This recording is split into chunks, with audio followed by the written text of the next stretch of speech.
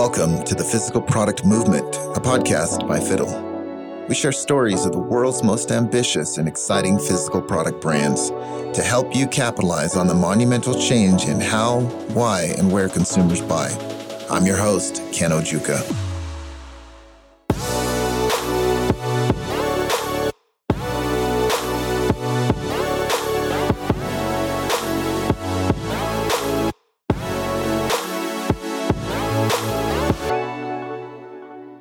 In this episode, I speak with Kayla Castañeda, co-founder and CEO of Agua, Bonita, a beverage brand made with 100% real fruit, aguas frescas, with a fun cultural design and flavor profile. Kayla talks about launching her company during the pandemic while only meeting her co-founder once in person. She talks about her journey from idea to just yesterday when her company won the BevNet and Coca-Cola Best New Beverage Award. Kayla had some great advice for brands looking to break into the beverage industry, including how to work closely with your co-packer to make sure that you get the product that you expect, how to plug into the CPG community to get help and support along the way, and how to keep your head up through hard times and keep moving forward. We expect big things from Kayla and Agua Bonita and are happy for their success. This is a great podcast for early stage CPG brands with some actionable advice for them to apply right away. Please enjoy. Yeah. Hey, Kayla. Welcome to the podcast. Thank you for jumping on. Thanks so much for having me. I'm excited to talk. Yeah. So where am I catching you? Where are you from? So I actually live in Hanford, California, and that's where our offices are headquartered. It's the Central Valley of California. So not the California that you see on TV. We are nothing but orchards and dairies and stuff. We actually, like with a 100-mile radius of my town, we grow 60% of the nation's produce. So lots of ag. Yeah. Oh, that's cool. Is this where you're from? Is this, where your family's from? Yeah, I grew up here. And it's equidistant from LA and LA and San Francisco. So we're like right in the middle, but I did grow up here, super small town. I moved away for a few years into some really big cities, New York, LA. But it's one of those towns where everyone knows everyone. My family went to the same schools generations over and over. So it's nice to see familiar faces. Yeah, that's great. So let's dig right in. Typically, though, we like to kick this off with a quote. Do you have something in mind? I didn't really check with you, but is there a quote that comes to mind that's been impactful to you that maybe you think about? I mean, we have our own sort of company quote, like internally, has been when life gives you lemons, make aguas frescas, because we started everything like in the middle of the pandemic. So it was a crazy time to be like, yeah, just had a baby, just lost our job, global pandemic, like let's start a business. That's one that we've lived by. But I guess like just generally speaking, something that I always find myself saying is like, the answer is always no, unless you ask. So just ask.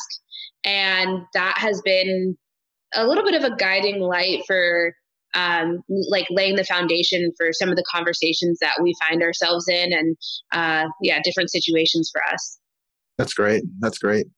So let's actually talk about, let's first hear about your product, so what's Agua Bonita? Yeah. So Agua Bonita is the first line of better for you aguas frescas.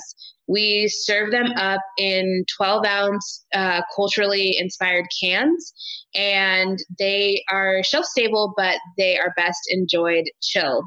What's special about our drinks is that we use no added sugar to make our blends, and sometimes we can use spices to like get those nostalgic flavors. And then we also rescue produce to make our drinks. So lots of good stuff going on. It looks good, tastes good, makes you feel good, and really good for the planet.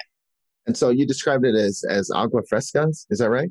Yeah. So what does that mean for people like myself who are, maybe a little ignorant on this category? Yeah, so aguas frescas are a traditional Mexican drink, and traditionally it's made by blending fruit into non-sparkling water and adding sugar. So kind of like Mexican fresh fruit punch. That's the traditional way to make it. So we gave it a modern update by like taking away all of that added sugar. Okay. And so I guess let's dig into where how you were inspired to create this, and is this something that you grew up drinking? Is this something that you're just very familiar with? What was the inspiration? Yeah, so a lot of it comes from my grandpa. So yeah, we did have aguas frescas growing up. I think lots and lots of traditional, even modern Mexican households have aguas frescas available. But for us, my grandpa would bring home like overripe fruit from the fields, like on his way home from work, because we have so many fields around here, and it's a big migrant farming region. Uh-huh. And that like overripe fruit would be used into our blends and making aguas frescas, and or like we would cover it in chile powder like tajin and stuff, and use it as a snack basically. So yeah, so always had them around growing up. Lots of other friends of the same culture had them, and then as an adult, yeah, just wanted something that was a little bit healthier. And my boyfriend and his mom would make aguas frescas all the time. They do make aguas frescas all the time. And so those were like a lot lighter than the ones that I traditionally grew up with in terms of sugar. So really just like wanted to take something from our kitchen and put it into a can. Huh. And you just recently got some amazing news. You won a pretty big contest. You want to tell us a little bit about it? Yeah, yeah. We're so excited to have taken home the title of Best New Beverage, sponsored by Coca-Cola's VB team and BevNet. It's a really big industry competition. Like really great brands have come out as past winners, and just a very validating moment for us to establish ourselves as the best new beverage of the year. Yeah, that's awesome. Congratulations. Thank you. Kayla, I actually want to just dig into your background a little bit. I'm looking at your LinkedIn and I see that you worked at Coca-Cola. Maybe take us back before Coca-Cola. What were you doing? And then take us forward to the founding of your company. Yeah, so I've had some cool jobs in the past. I actually worked for Major League Baseball, and I worked for Starwood Marriott. So really big corporations, but I always found myself intrigued and really working hand in hand with their food and beverage departments. So I would work like traditionally in sales and marketing, but always found myself on the food and beverage side. And it was probably because before I got into like the corporate world, I spent a lot of time serving tables. I moved to New York City when I was 17 on a college scholarship, but needed some like pocket money. So I started waiting tables and things like that. And that's when I really like fell in love with this whole side of like a culinary experience that I just had never been exposed to before. So yeah, so took that into the corporate sphere, worked with a few different companies, and then there's an opportunity that came about to move back to California, and I wanted to be closer to my family at that point, and to work with Coca-Cola, which was a good fusion of my food and beverage interest and past, and my sales and like strategic partnership know-how. So got to move into market development with Coke and manage a region for them where I really got to talk to small business owners and customers about what they wanted, what they didn't want, really see like what was selling well, what wasn't selling well, which formats worked, all backed by, the whole brand portfolio of Coca-Cola. So definitely helped me prepare to launch a brand of my own. So that way I didn't go into this entirely blind. Yeah, could you give us an example of like a brand that you worked on, or maybe just a specific example of what you did with Coke?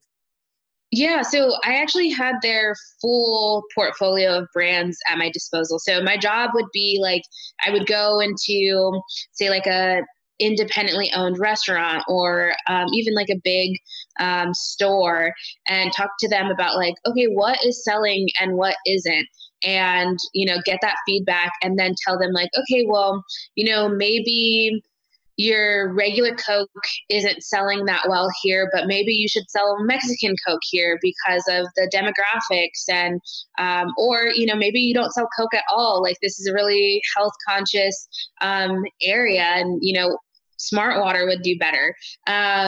So really trying to best match the brands in the portfolio with the customer's needs, is how I would summarize it. And then package it up in a pretty way in their stores and off to the races.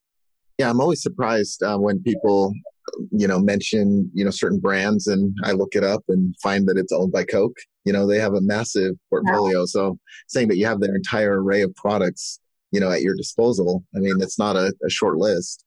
Are there any brands that you were surprised to find that Coke owned them or were purchased by Coke? Surprised? No. But I know Coke is going through a big revamping of their portfolio. So I would hate to even name a brand that isn't any longer in their portfolio. So I don't keep up with them as intimately as I used to. And that was part of how I departed, was also just wanting to work on smaller brands and even like some startups to just like lend my expertise to something that I could have like a bigger impact on. So not too sure what their smaller portfolio looks like just right now, and would hate to misspeak. Yeah, sure, sure.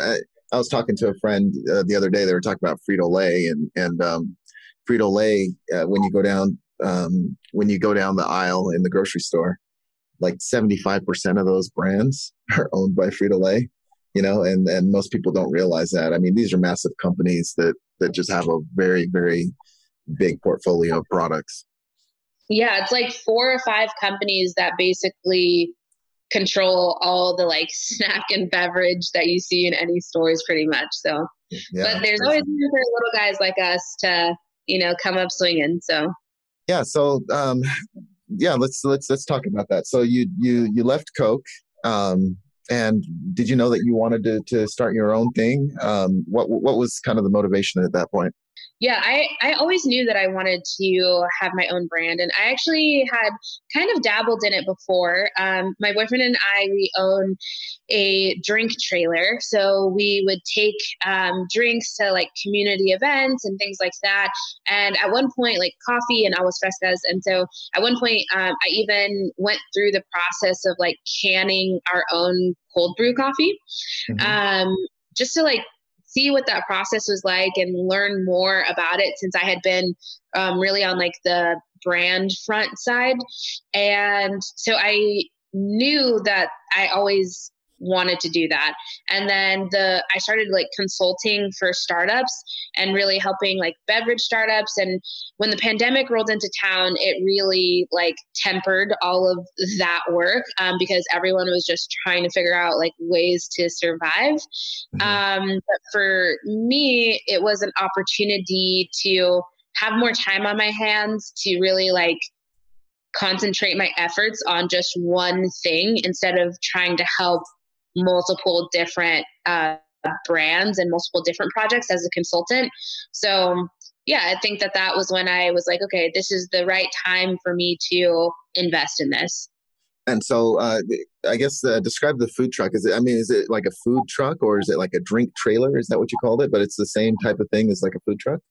Yeah, it's just like a smaller format food truck. So we don't have like the big grills in our trailer. So Mm-hmm. it's just like, yeah, basically I would say it's just like one step up from a drink cart. Like, you'd see like a lot of like vendors either like selling like fresh fruit or something. So it's like Sure. a step up from that, but a step down from a food truck. So it's like this little like 6x10 trailer we take to, a bunch of fun events. And it's been great, honestly, R&D for Agua Bonita flavors because we get to like try them out in real time on like real populations at events to see like, oh, maybe this combination will be good, or what are people most interested in trying. So, and then like, translating them into our cans.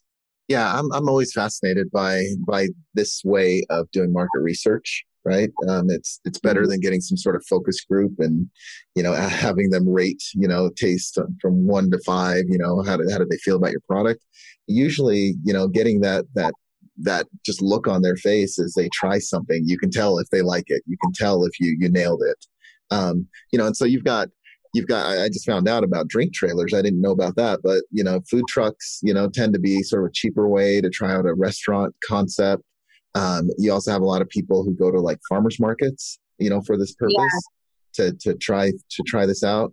I don't know. What are your thoughts about, avoiding this huge investment in a product that's still kind of, you're still working on, you're still trying to refine, you're still researching.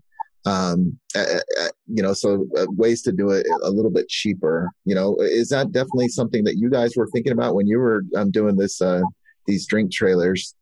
Is that what you had in mind, is that you wanted to get the data, or was it actually something where you were trying to make some money at it and you thought you could make a living with it? Yeah, no, I would say it's definitely separate. I think that I got the drink trailer with my boyfriend, who is not my business partner. My business partner, her name is Erin. She's the co-founder of Agua Bonita. So it was definitely separate and like a private matter. And it like quenched that like entrepreneurial longing that I had.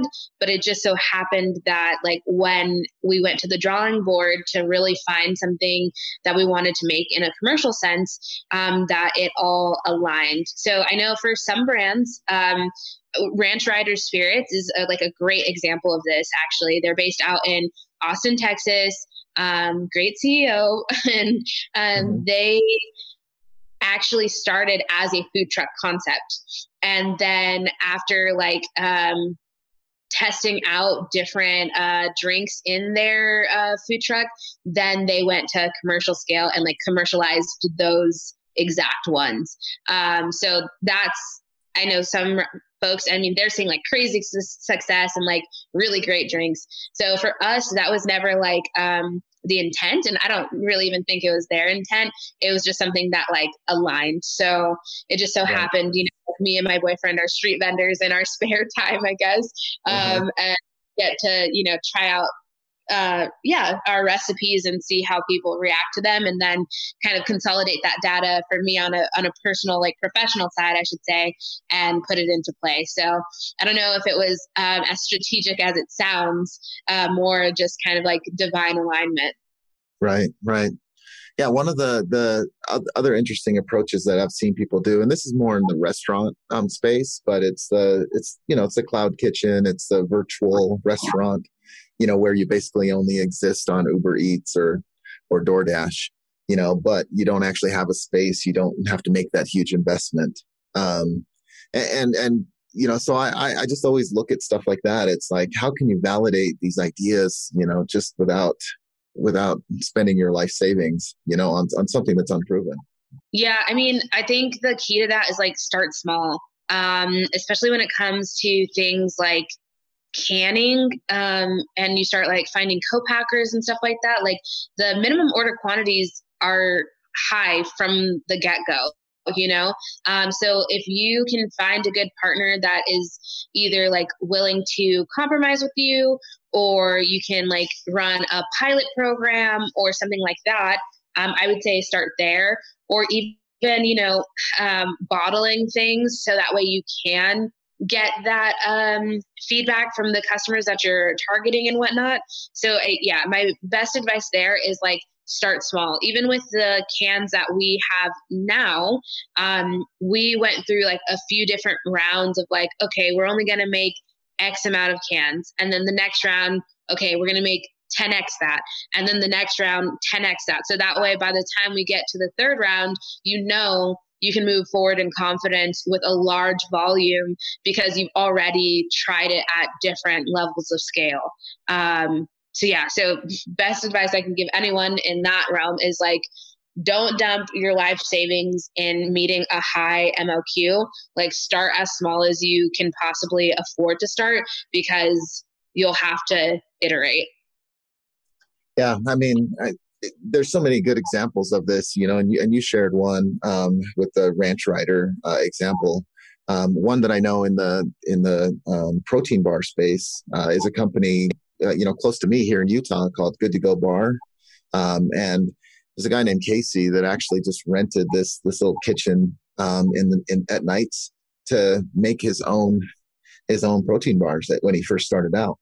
And so it's finding ways to be a little bit more resourceful or inventive or think outside the box, in ways that you can get the result, meaning you get product on the shelf and, get it to market and try to sell it without necessarily, dumping your life savings on something that you don't know is going to work for sure.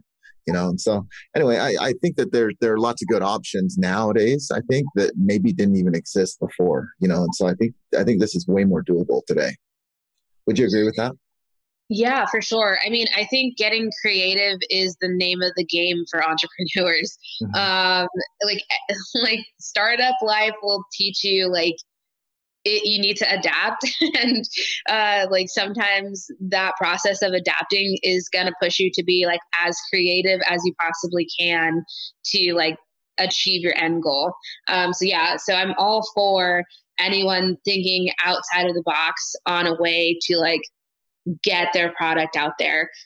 Because I think you just have to, unless you are very well capitalized and you can afford to just plunge millions of dollars from the get-go into something that isn't gonna work as efficiently as you would hope it would. So yeah, getting creative is really, I think, a huge indicator for success in a lot of circumstances.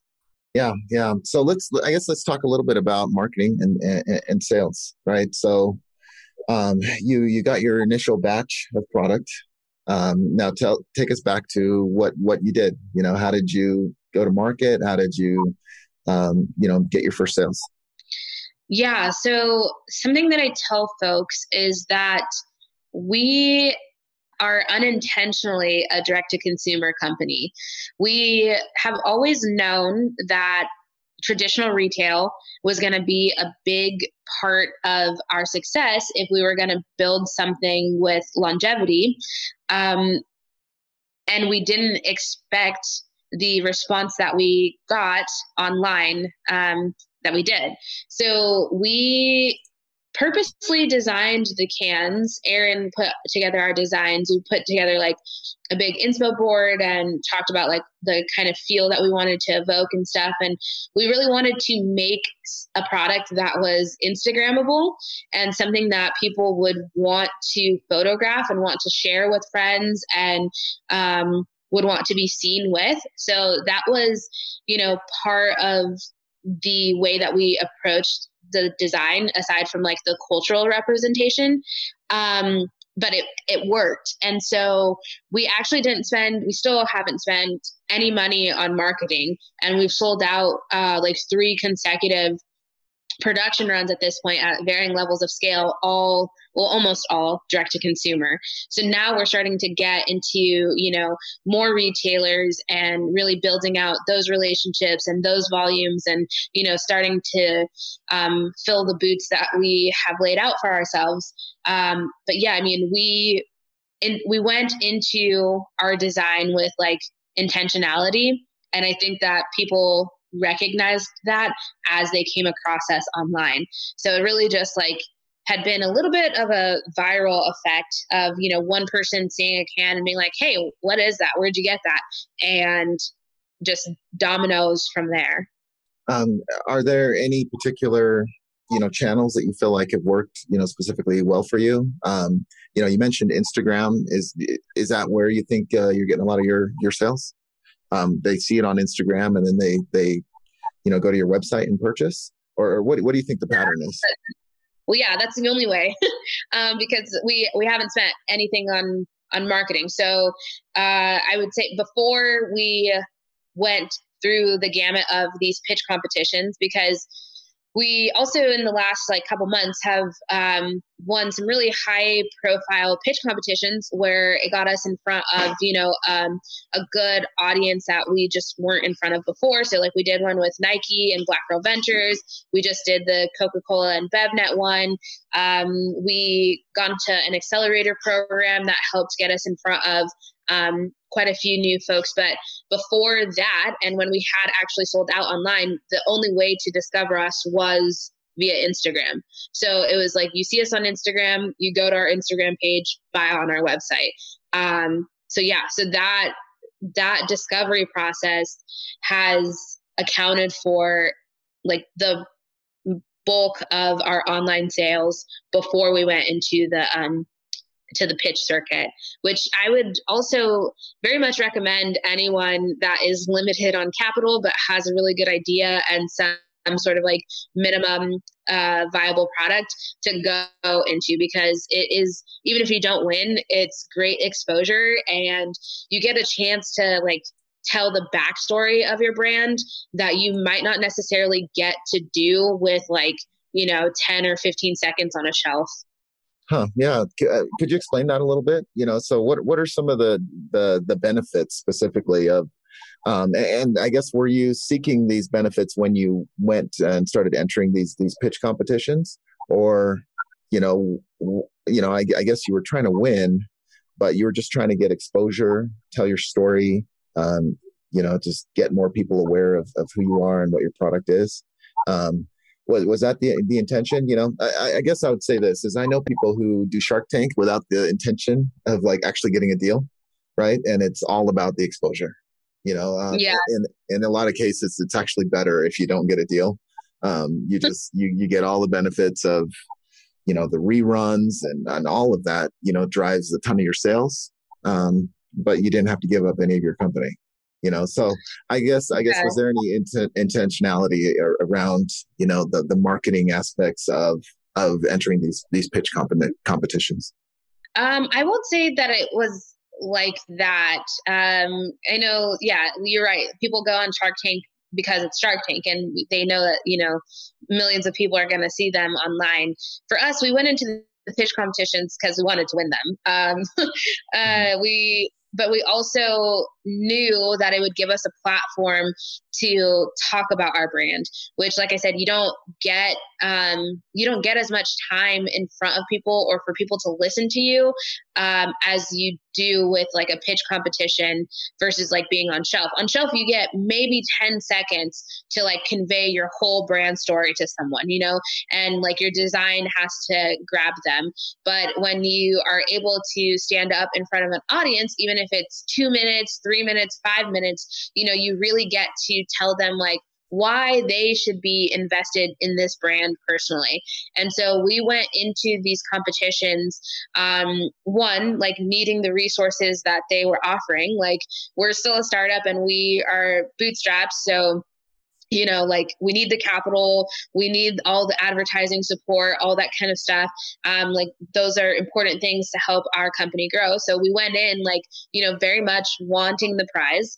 But then we also knew that the competitions that we were going into would either give us, real industry validation, because like we won Rising Star at BevNet, at New Hope Network's Natural Products Expo West, which like that is, a bunch of buyers and folks that like, this is all they do is they look at products every single day.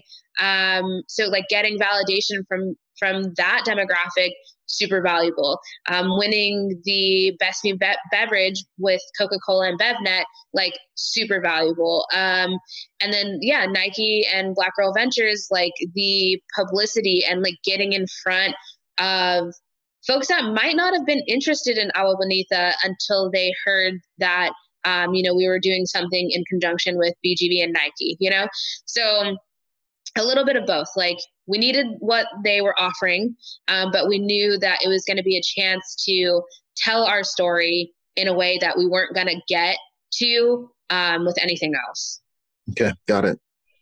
So I wanted to talk, switch gears just a little bit. Let's talk about your product. It looks like you've got pineapple and cucumber, and then watermelon and chili flavors.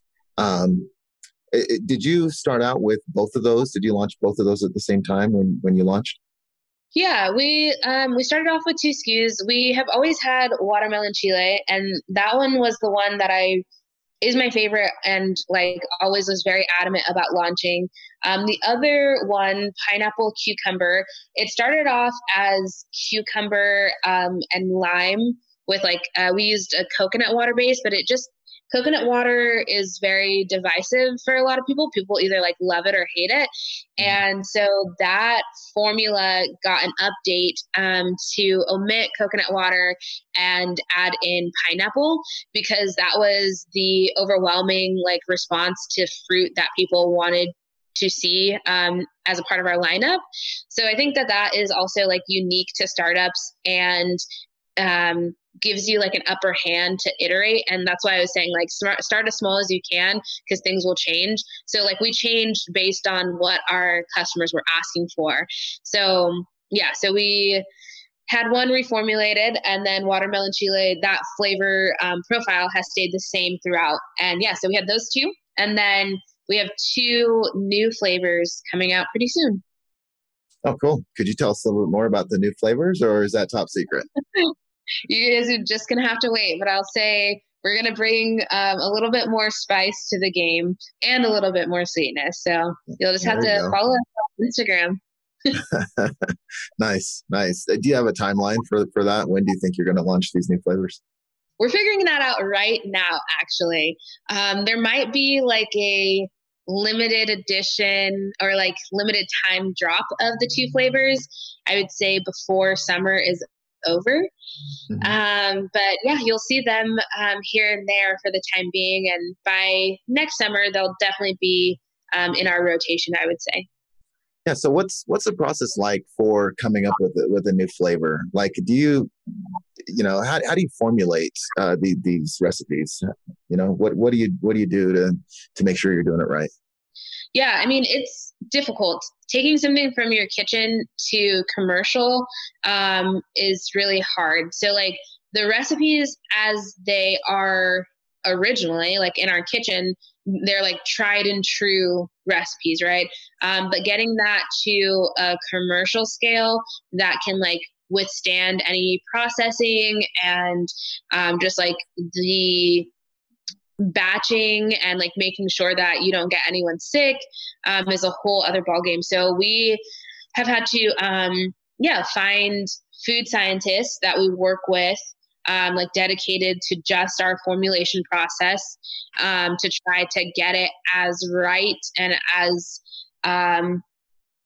identical to our kitchen samples as they can. But it's not always the exact same thing, but we're always trying to get as close as we can. Right. And then the name of the game is iteration, right? Is lots of tastes, lots of at bats to make sure that you get it right. Yeah, exactly. It's I mean, one of our flavors, it's been like 7 months probably that we've gone back and forth with food scientists and stuff. And that's an expensive game to play. And so Mhm. that's why I also, yeah, just like going back, like start as small as possible because you don't want to produce, like a million cans and then the formula changes and then you have a million cans of something out there in the world that like you really wish weren't out there. Yeah. So I'm curious what the rest of the summer looks like. So you just got off this where you literally just won yesterday, right? Is that what you said?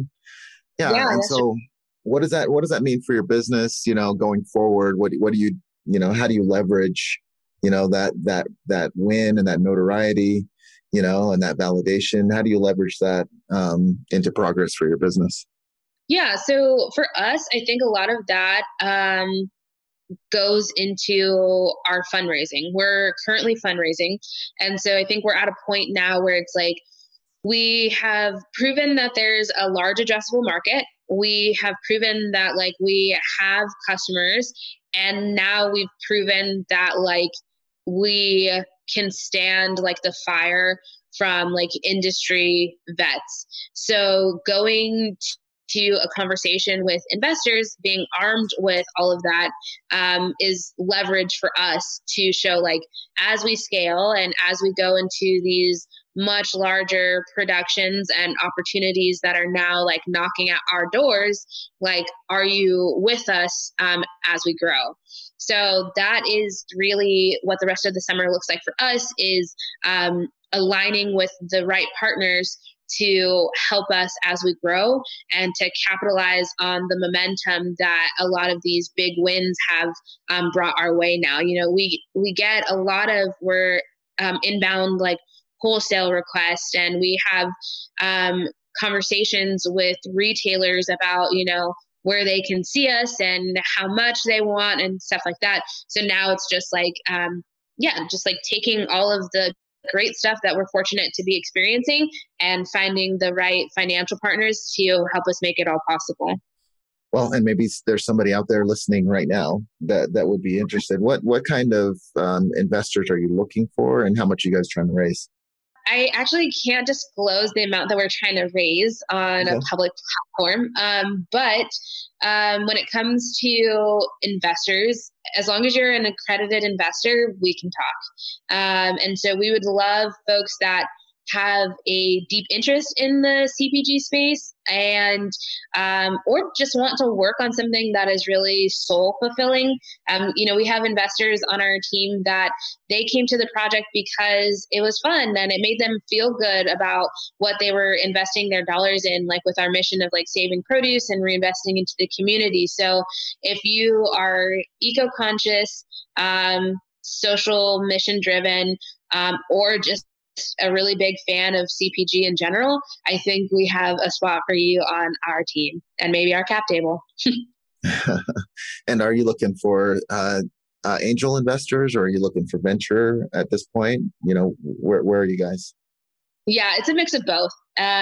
So we're still early stage. So just gauging that risk appetite between the two, because it's just a wonky stage of growth for us, but it's a mix between angels and traditional like institutional funding.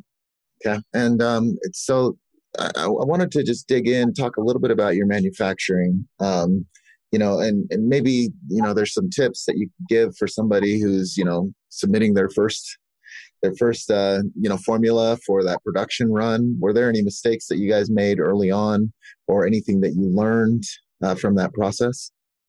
Oh yeah, where to start? I would say make sure to work closely with your process authority. Our product is unique in that we are canned, but we are non-carbonated. So there's a lot of extra care that goes into creating a product like that is shelf stable, because we don't have the assurance of carbonation to help us out with those things. And so you have to work very closely with your process authority to understand what exactly it's going to take from a machinery side of things, and like what types of ingredients that you are actually able to use to achieve what you want to achieve.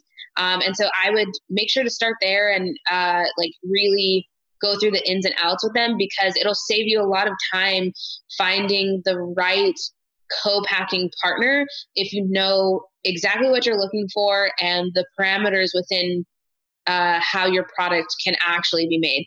Lots of co-packers are going to tell you that they can do it. They can't. Mm-hmm. Mm-hmm. They want your business, you know what I mean?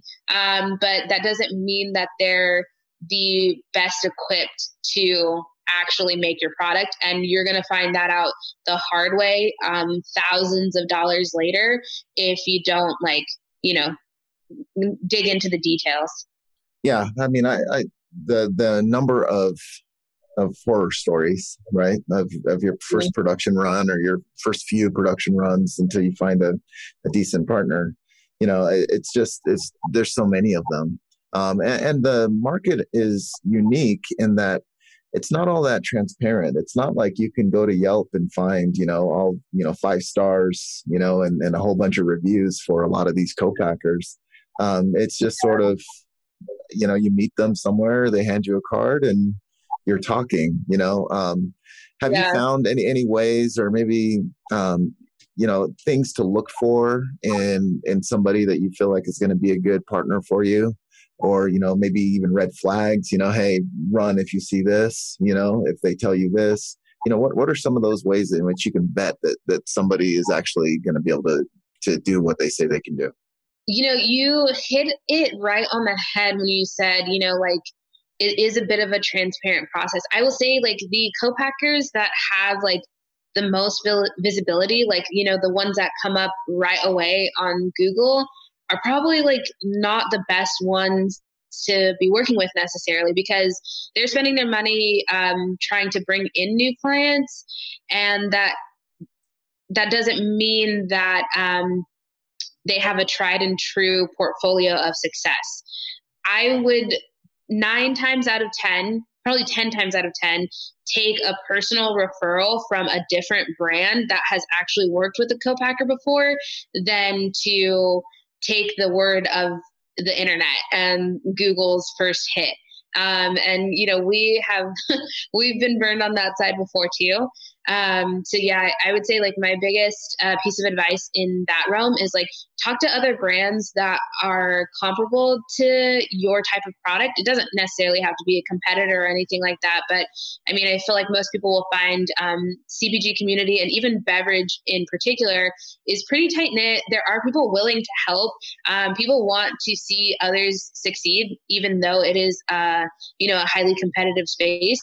So talk to other people that are in the space and, take their word for it when they either have told you a horror story of someone that they've worked with before, or if they have a success. So, I mean, that personal referral is a very, very strong point of starting, and Mhm. you get to make some friends along the way too. Yeah. Did you guys end up working with a consultant to help you with any of this, or did you already have enough experience, with your time at Coca-Cola and time in the business? Yeah, I mean, I had enough experience to know like generally what we were looking for. But we have a very special product in that we're not carbonated. I know it sounds like simple, like if it should be even simpler than carbonating a drink. But when it comes to production, it's not. So we had to rely a lot on our network to find the right person. And yeah, I mean, it was, back and forth with tons of people like, hey, do you know anyone? Do you know anyone with this type of machinery? Do you know anyone that can do these types of volumes? And them being like, I do, or I don't, but I know someone who might know someone, and Mhm. kind of falling down those rabbit holes. Yeah, because so we didn't use a consultant or anything. But like I said, we worked closely with our process authority after, having a bad experience on the first round to figure out like, what do we really, really, really need to be looking for? Right, right. Um, and you mentioned, different communities, reach out. And you mentioned that the CPG space, is pretty open and community driven in a lot of ways. Do you have any specific communities that come to mind that you can recommend to people that maybe they should plug into? Yeah, I know Startup CPG is a great place for lots of folks to start. I know that they have like a really extensive Slack channel, and you can get plugged in pretty easily there. Um, and then also just like looking into local channels. If you are fortunate to be in the Austin area, there's a huge like CPG community there, where you can find different outlets like pretty easily. And Mhm. then I would say, where else? I mean, if you're able to, you should look at applying to an accelerator program. Those kind of come with built-in communities that can really do what they say, help accelerate your growth. I always tell people like, yes, I could have found the answer on my own eventually, or I could have gotten it in 5 minutes from one of our mentors. And like time is money in a lot of cases. So like, what would you rather do, waste your time trying to figure it out on your own, or just ask someone who has the expertise and knows. And so our accelerator program, we went through SKU, great CPG accelerator program based out of Austin, was really great in providing us like with just a badass mentor team to help us as we go. Yeah, those are some good recommendations. And we've heard the same things from the Austin scene, as well as from our experience with startup CPG. And even if you don't live in Austin, there's a lot of events that are going on. And so if you plug in and, it might be worth it to fly down for a weekend and attend, one of these events just to start that networking. So you don't have to go at this alone. There really is a big CPG community out there. Yeah, for sure. We've gotten a lot of help along the way, even from folks that maybe others would see us as competitors to, and they've been like more than willing to help us. So yeah, very lean into your network. Okay, awesome. Well, let's switch over to the quick fire round. I've got 4 questions for you, and just want to hear the first thing that comes to mind. You ready? Okay, yeah, let's go. All right. What's one tool or resource that has helped you a lot that you'd recommend to people? Zoom. In the pandemic world. It's so funny. I'm so sick of Zoom these days, but it's the tool of choice, like we would have been lost without it. Yeah, I wouldn't have been able to do these pitch competitions without Zoom, really. We have 2 little ones here, and flying all over the country to pitch, probably not on the cards had it not been for Zoom. So Zoom. Sure. Yeah, that's a good one. What is a book that you could recommend to people? I love Capital Gains by Chip Gaines. I know his wife is more famous, but they're like the couple from Fixer Upper, but they have a ton of like entrepreneurial pursuits that they've like built a whole empire out of. And his book, Capital Gains, will kind of show you like it's okay to fail on the first time and like how to pivot. And it's really funny. So I would say, Capital Gains. Nice. What's one piece of advice that you would give to your 21-year-old self? I would say, just keep having fun. I don't think I would actually change anything that I did, when I was 21. And yes, I would just say, keep having fun, and, these experiences will pay off later. All right. And who is one person in your field of work, or maybe just another entrepreneur that you look up to that you would love to take to lunch? My co-founder, Aaron, actually, because of the pandemic, we've only ever met physically one time. Wow. Yeah. So we have been working together for over a year, and we've only ever been in a room with each other one time. And she just has an incredible work ethic and like a crazy set of skills. So I would love to take her out to lunch one day. Well, you have to make that happen. That's amazing. And it's kind of a testament to the tools that we have available to us now that's even possible, Exactly. That's what I'm saying. Zoom coming in clutch. All right. Well, hey, this has been great. I think you've covered a lot of just really interesting topics.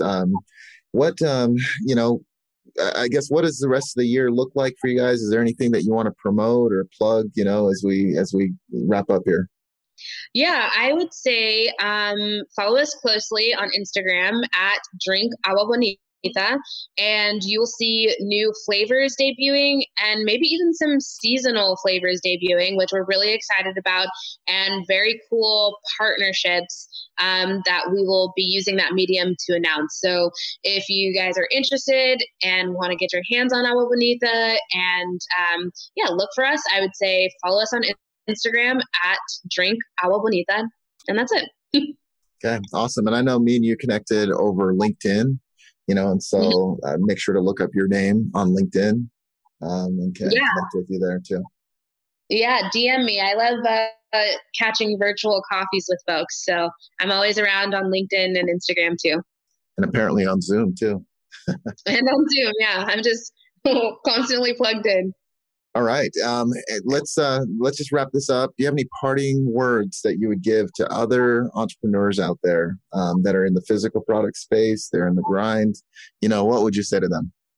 Yeah, I would say, things get hard, but remember why you started. And whatever problems you have right now, they might seem monumental, but they are solvable problems. You just kind of have to put the effort there, but your breaks come. And when you are in a season of winning, take that and celebrate it. And don't let the season of losing, take away the passion for what you're building. Okay, that's awesome. That's a great note to end on. Kayla, thank you. Congratulations on all your success. That's awesome. And I appreciate you jumping on the podcast with us. Thank you. Thank you. Thanks so much for having me. Okay, we'll see you. The Physical Product Movement Podcast is brought to you by Fiddle. To find out more about Fiddle and how our industry-leading inventory ops platform is giving modern brands and manufacturers full visibility into their inventory and operations, visit fiddle.io, and then make sure to search for Physical Product Movement in Apple Podcasts, Spotify, Google Podcasts, or anywhere else podcasts are found. Make sure to click subscribe so you don't miss any future episodes. On behalf of the team here at Fiddle, thanks for listening.